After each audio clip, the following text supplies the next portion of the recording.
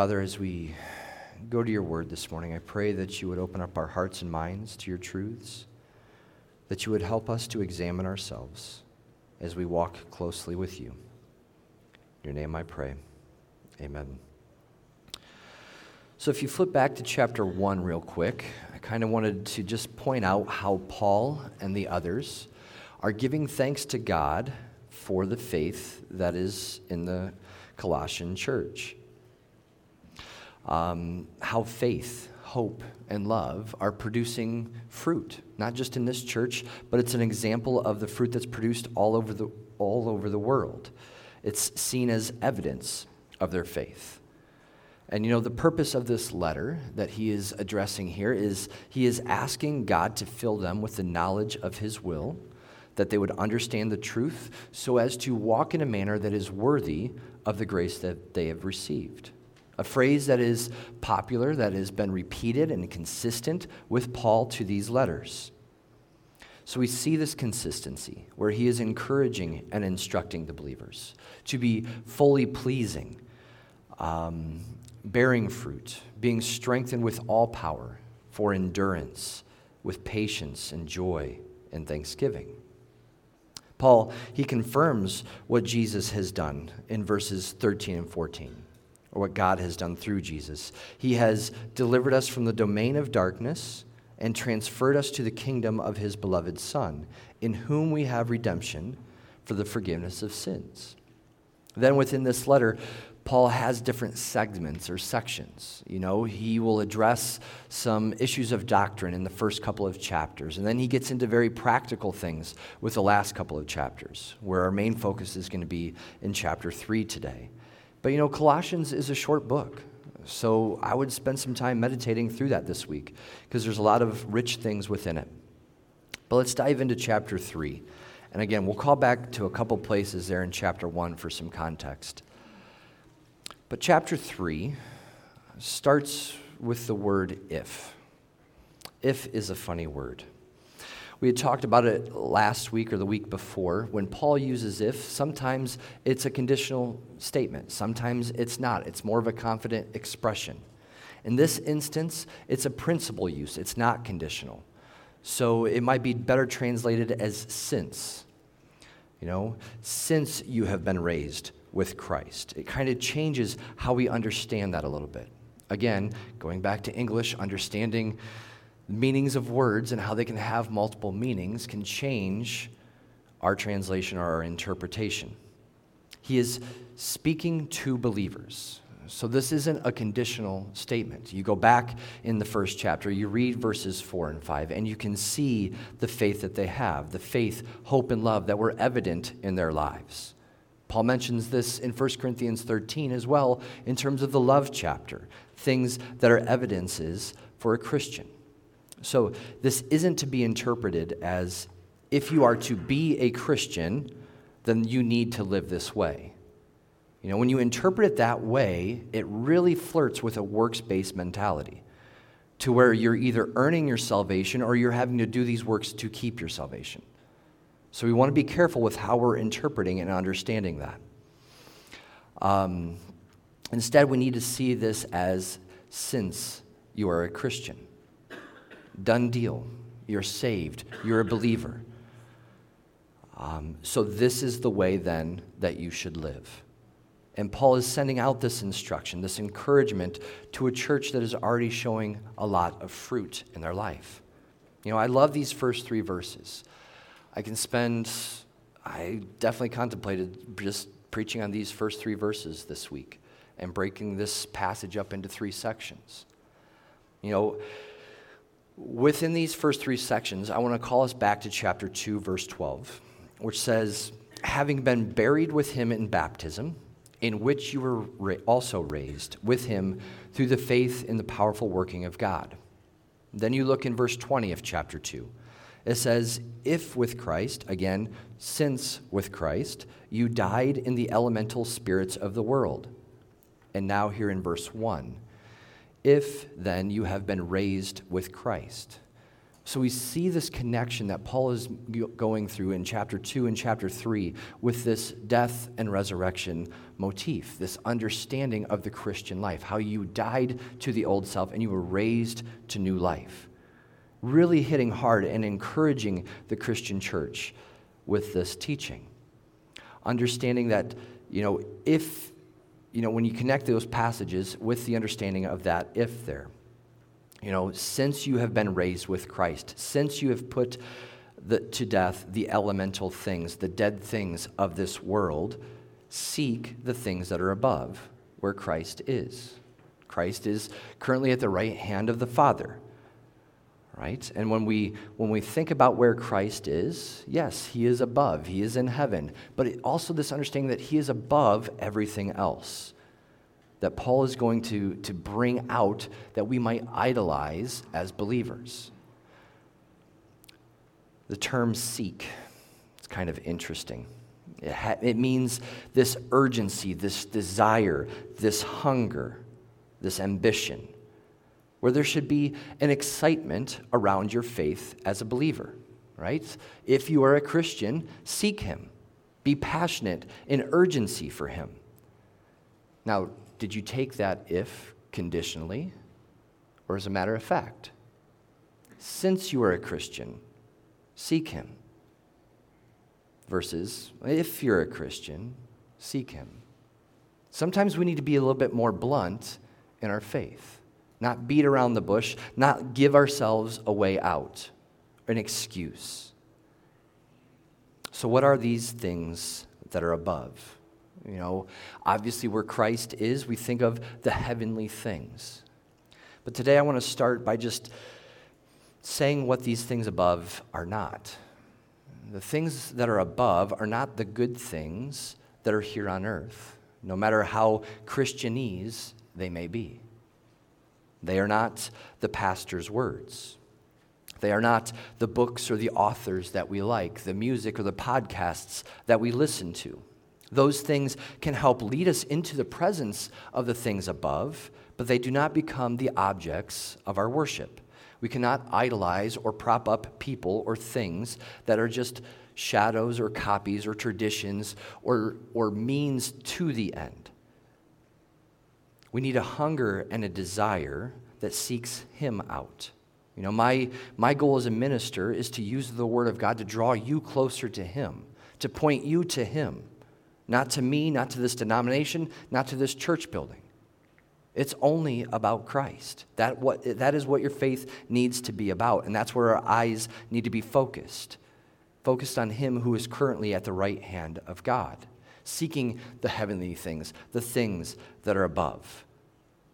This focus gives us a greater purpose then for what our life is to be about. In the book of Philippians, Paul talks about this. He says, "For this sake I have suffered the loss of all things and count them as rubbish, in order that I may gain Christ and be found in him, not having a righteousness of my own that comes from the law, but that which comes through faith in Christ. The righteousness from God that depends on faith, that I may know him and the power of his resurrection, and may share in the resurrection from the dead." And may share in his sufferings, becoming like him in death, that by any means possible I may attain the resurrection from the dead. The most important thing to Paul in his life was knowing him and the power of his resurrection. It's a deeper seeking in a believer's life that should be expected. In similar fashion, in verse 2, in Colossians, he says, "Set your minds on the things that are above." So you are to be thinking about them. Word association game for those that are paying attention. First word that comes to your mind when I say affection. How many of you are drawing a blank because maybe you are distracted or not paying attention? Or do I have to say it out loud? When we think about affections, when we think about what we are thinking about, obviously there's many things that are going on in our life, many things that could be distracting us from our focus and where it should be on Christ. There's many issues that vie for our attention. When we think about the distractions that are around us, it can cause us to zone out a bit. But we need to think about what we are setting our minds on. What are we thinking about? This phrasing also has the meaning of affections.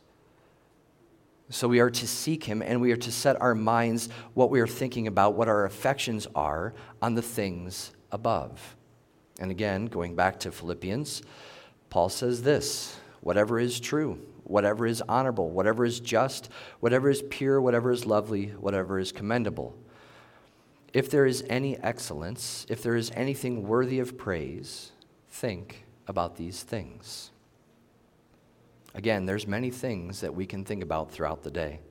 Many things that can be distractions. We all have issues. We all have problems. We all have those hardships and trials that we're going through that can take up mental space.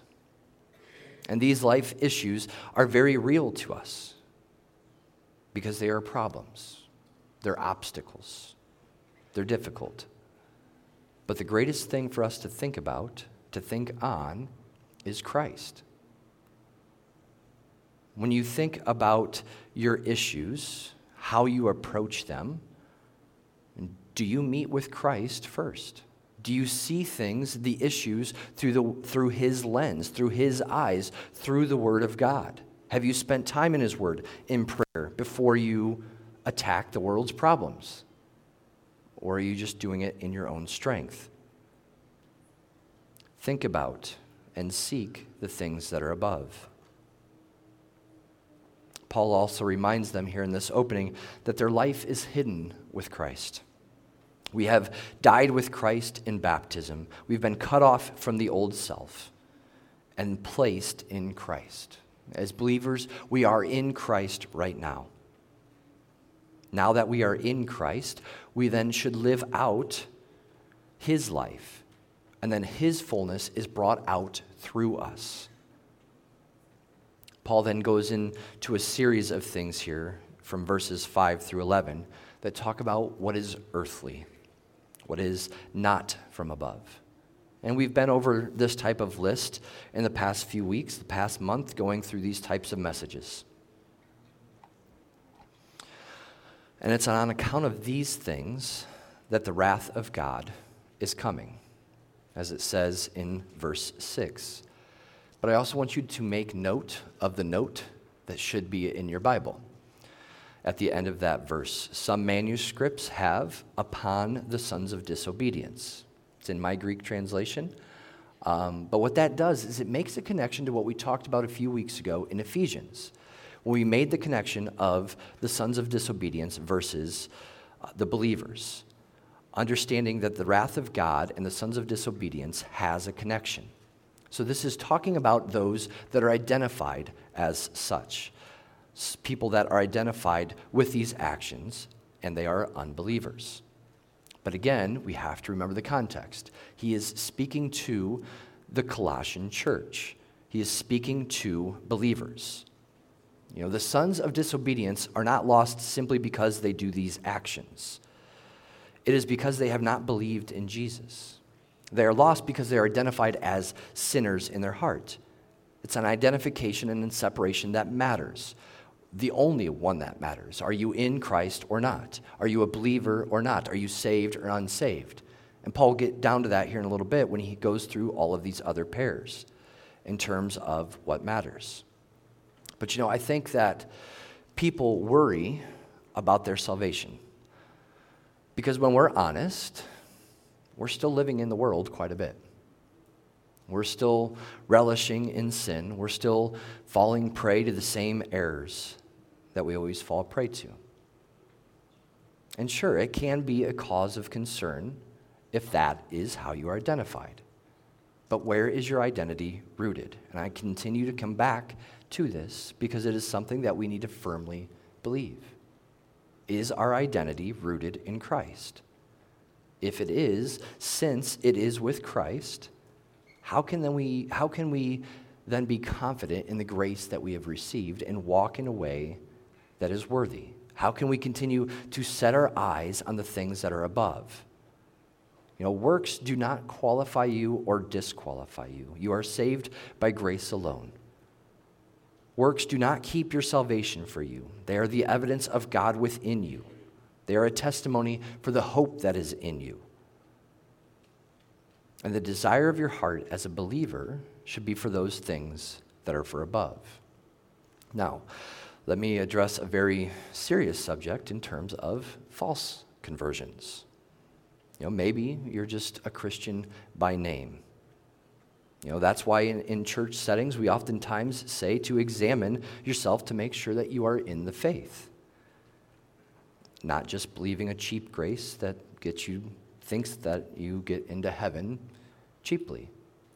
Not fully coming to grips with your sin and understanding what that is. If you have not counted the cost, if you have not confronted the sin in your life, then I would say that you need to reevaluate your salvation. For there are many who will say to me on that day, Jesus says, Lord, Lord. Probably familiar with that verse in Matthew chapter 7. It's a very difficult passage to hear. It's a touchy subject. It's touchy because I find that whenever we address false converts, false teaching, non-Christians, it's always that other denomination down the road. It's always that other church. You hear a message like that and you think, oh boy, I'm glad this person's here and they can hear this and they can finally come to it. Very rarely do we ever think it's us that are going to hear the words, away from me, you evildoer, I never knew you. But this passage is talking about people who trusted in their works to get to heaven, rather than the sacrifice of Christ. If, conditional, you have trusted in Christ as your Savior, this does not need to be a worry for you. Continue to believe. Now, we'll get to it here in just a moment, but when a person believes in Jesus, it's because they are confronted with their sin. They realize the separation that they have from God. They realize their dire need for a Savior. They understand the offer of the cross and the forgiveness of their sins, that it is by the blood of Jesus that we are saved, that He has paid the sin debt that we owe.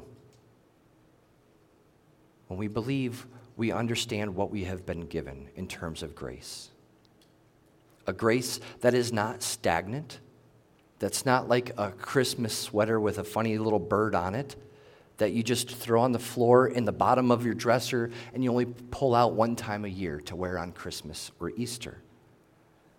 But it is a grace that we walk with proudly each and every day because of what has been paid for on our behalf. One that understands that my God loves me so much that He would die on the cross for me. A believer's life then becomes one of confession and repentance. When it comes to these areas of sin, we do not relish in them. We do not desire the flesh, but rather we desire the things of above. Salvation can be easy because we are simply trusting what Jesus has done.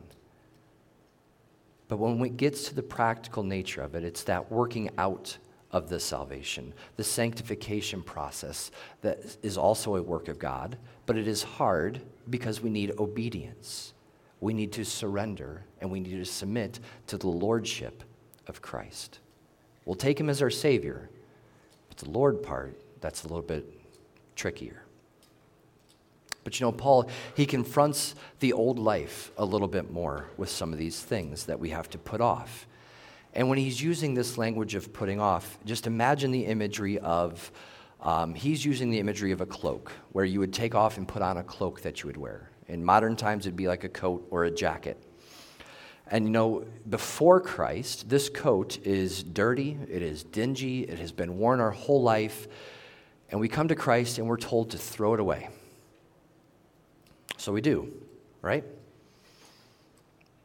But sometimes in our life, we try to put it back on. And you could think, why are you trying to put it back on? You threw it away. How do you still have it? And again, when we're honest, it's because we didn't really throw it away. We held on to it because that's the only coat we know. It's comfortable. It's familiar to us. It feels like it's a habit that I just have to wear this coat. So sometimes maybe we'll keep that coat on, then try to put on Christ over top of that. That's not the way that it works in a believer's life. The things listed here are habits of the former self. And most of them I think that we have a pretty good handle on in terms of understanding what they are, right? You see the anger there. This isn't the righteous anger that Jesus would have, but this is the type of anger that blows up. Wrath. Wrath is an unforgiving spirit. Malice is a concealed anger that tries to get revenge. Slander. It's the same word for blasphemy. So this is towards God or towards others where you're defaming people's names and characters. Obscene talk. This is, dirty language, swearing, cruel joking that people use. And finally, not lying to one another. All ways of the old man. Now, look in verse 9. I think I wrote down the wrong verse. No, I did. Okay, verse 9, when it says, do not lie to one another, seeing that you have put off the old self. So Paul is confirming to the Colossian church that they have put off the old man and its practices. And instead, he is telling them to put on the new self. Now, look at how this is being described in verse 10. And have put on the new self, which is being renewed in knowledge after the image of its creator. So again, hopefully you can see some of the similarities and the consistency in Paul's language. This sounds very familiar to Romans 12, 1 and 2, that we went over the first week of this series. And the idea there was, the renewal, the purpose, or the outcome of this new life is to be made in the image of God, to be remade into the image of Christ. The focus here is on knowledge, whereas in Romans, the focus was on the renewal of the mind, both a work of the Spirit to cleanse us from the taint of sin, to restore us and renew our minds to the things that are above, rather than to the practices of the earth. And all of it is done in Christ. There's no other division that matters here, and Paul gives some different pairs. Now, the only one that you might not be familiar with would be the barbarian and the Scythian. Just like Jew and Gentile is somebody that's not a Jew. A barbarian was somebody that wasn't a Greek or a Roman. And then a Scythian was probably the worst of the barbarians.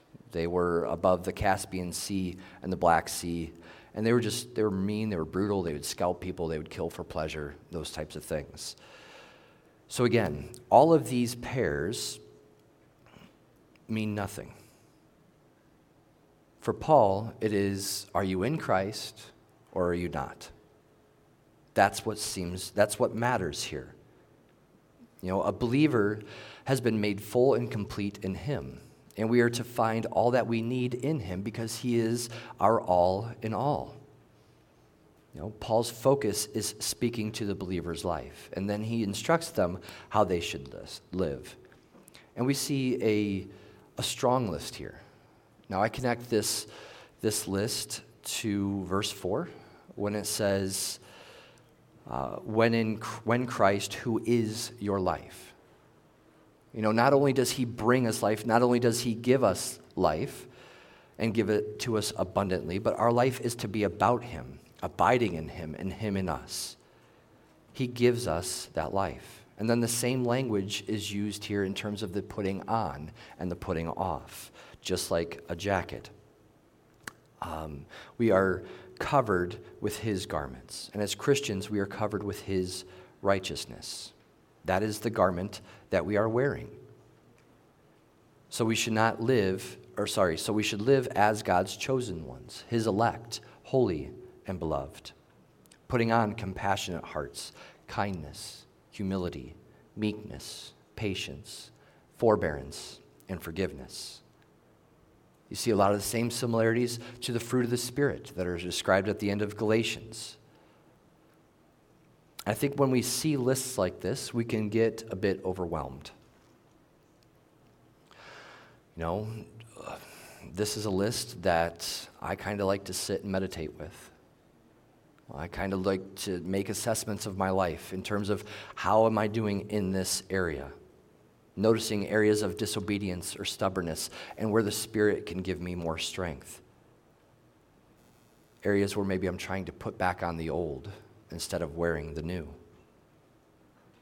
When we're not seeking the things above, when we're not thinking about those things,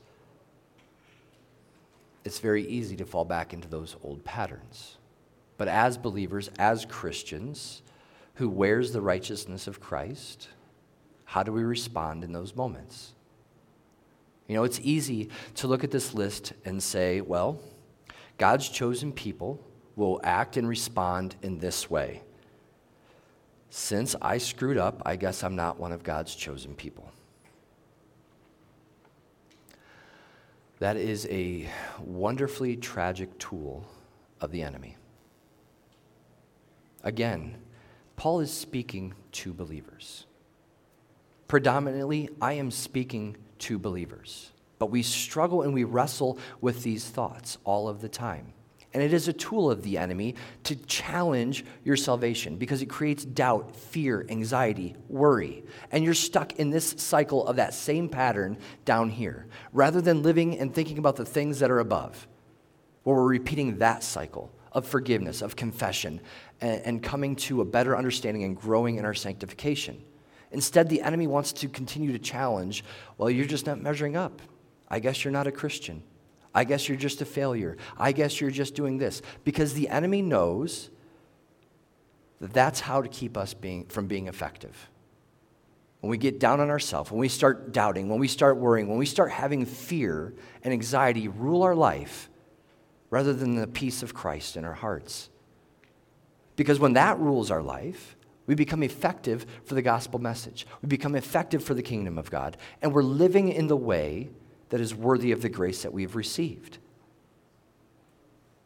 Yes, we will mess up from time to time, but that is the beauty of daily confession, a reminder that yet we are not yet perfect, and that it is only Christ in us that we are able to put these things on. When we go through those hardships and those trials, we can pray for the power to be compassionate, to be kind, to be meek.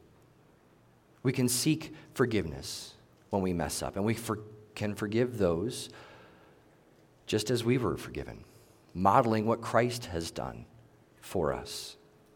But how many times do we forgive? What's Jesus' answer?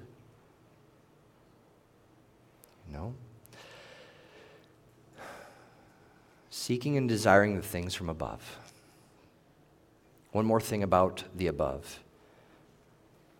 Everything is bound together in love. Perfect harmony. We learn this from 1 Corinthians 13 as well, that if we can do all of these things, but if I don't have love, then I am like a noisy gong, a clanging cymbal. If I don't have love, I am nothing. If I don't have love, I gain nothing. And of the three, faith, hope, and love, which are repeated in both books, love is the greatest. These are the things that we put on, things that get us closer to Him and the understanding of Him, the understanding of the things above. Again, when I'm saying the things of above, using Paul's language, these are things that are describing the way in which we should walk, the ways that are worthy of the grace that we have received, walking as if we are in heaven today. And he closes this section with a passage that is often quoted in prayers and benedictions.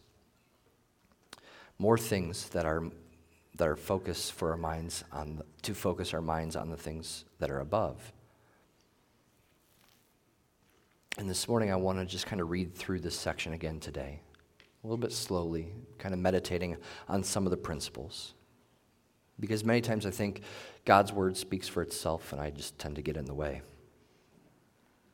But to desire and walk in the ways above is to let the peace of Christ rule in your hearts. Do you know the peace of Christ in your heart this morning? Or are you flustered by what's going on around you? Let the peace of Christ. It's a command.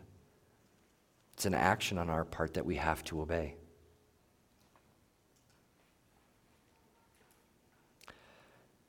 Be thankful. We have been given a gift that we cannot repay. Nothing will suffice. So as Romans 12 says, if anything, be a living sacrifice, where we are totally devoting ourselves to him as that sacrifice. Not because we're trying to repay, but because we're expressing our thankfulness, our gratitude. We have been given a gift that we do not deserve. Is it just lying on the ground or stuffed in a dresser, worn only once a year? Or is it worn proudly, gratefully, every day? Let the word of Christ dwell in you richly. This is not just a flippant reading of the Bible just to get your daily check mark.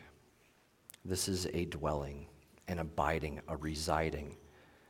And it is deep, it is rich. It's more than what you're just going to get on a Sunday. You know, I hope that I can take you a little bit deeper, but it's never the depth that everybody needs. I mean, we're all at different levels of our maturity and in faith and our understanding. And I try to hit some of those high points. But this has to be a desire or a yearning in your heart where you're chasing after God, where you're going to the Word, where you're seeking Him in prayer, having those rich, sweet times with Him as He instructs you, as He guides you, as He encourages you and comforts you.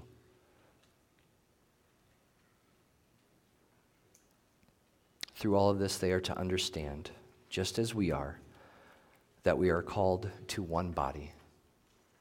There is only one Christ, one faith, one hope, one baptism. The unity of the body is a very important thing. And as they go through their days, they are to be using what they're learning, teaching and admonishing one another in all wisdom, singing psalms and hymns and spiritual songs. A believer's life is a life that is reflected by praise and thankfulness in our hearts. Thankfulness to God, our Creator, our Redeemer, and our coming King. We do this because of the restored relationship that we have with Jesus, that He is our Savior and Lord. We understand what the cross means. We understand the taint of our sin. So that as believers with the grace that we have received, whatever we do, whether it's in word or deed, we do it in the name of Lord Jesus as His ambassador, giving thanks always for the grace that we have received and understanding how our praise is impacting those that are around us for the gospel message. We need to seek the things that are above. We need to think upon them diligently, being mindful of the ways in which we walk, so that they are ways worthy of the manner and grace that we have received, to live a life set apart for Him, in holiness, in truth, in faith, hope, and love. Let us pray. Father, as we continue to reflect on these lists, as we continue to reflect on the differences between the old self and the new self, Lord, it raises concern in our hearts and minds. The enemy is definitely at work, attacking, creating doubt, creating anxiety and fear, trying to harden us with bitterness, resentment, hatred. Lord, all things that you have paid for on the cross. So, Lord, if any of us are struggling with these things today, I pray that we can seek you for forgiveness. And Lord, that through your word, we can be properly instructed, as it says here in Colossians 3 and many other places, of how we need to walk as believers. Lord, yes, we're going to mess up. We're going to have struggles. Lord, we know your grace is sufficient and that the times can be hard. But give us the strength, give us the faith to take those next steps. Help us to walk in your righteousness. Help us to firmly cast away the old self as the devil tries to tempt us to go back. Help us to read every morning Ephesians 6, putting on the armor of God, knowing that the battles are coming. And as godly men and women, Lord, allow us to come alongside of each other for unity in the faith, building each other up with spiritual songs and hymns, admonishing and teaching one another in your word diligently, Lord.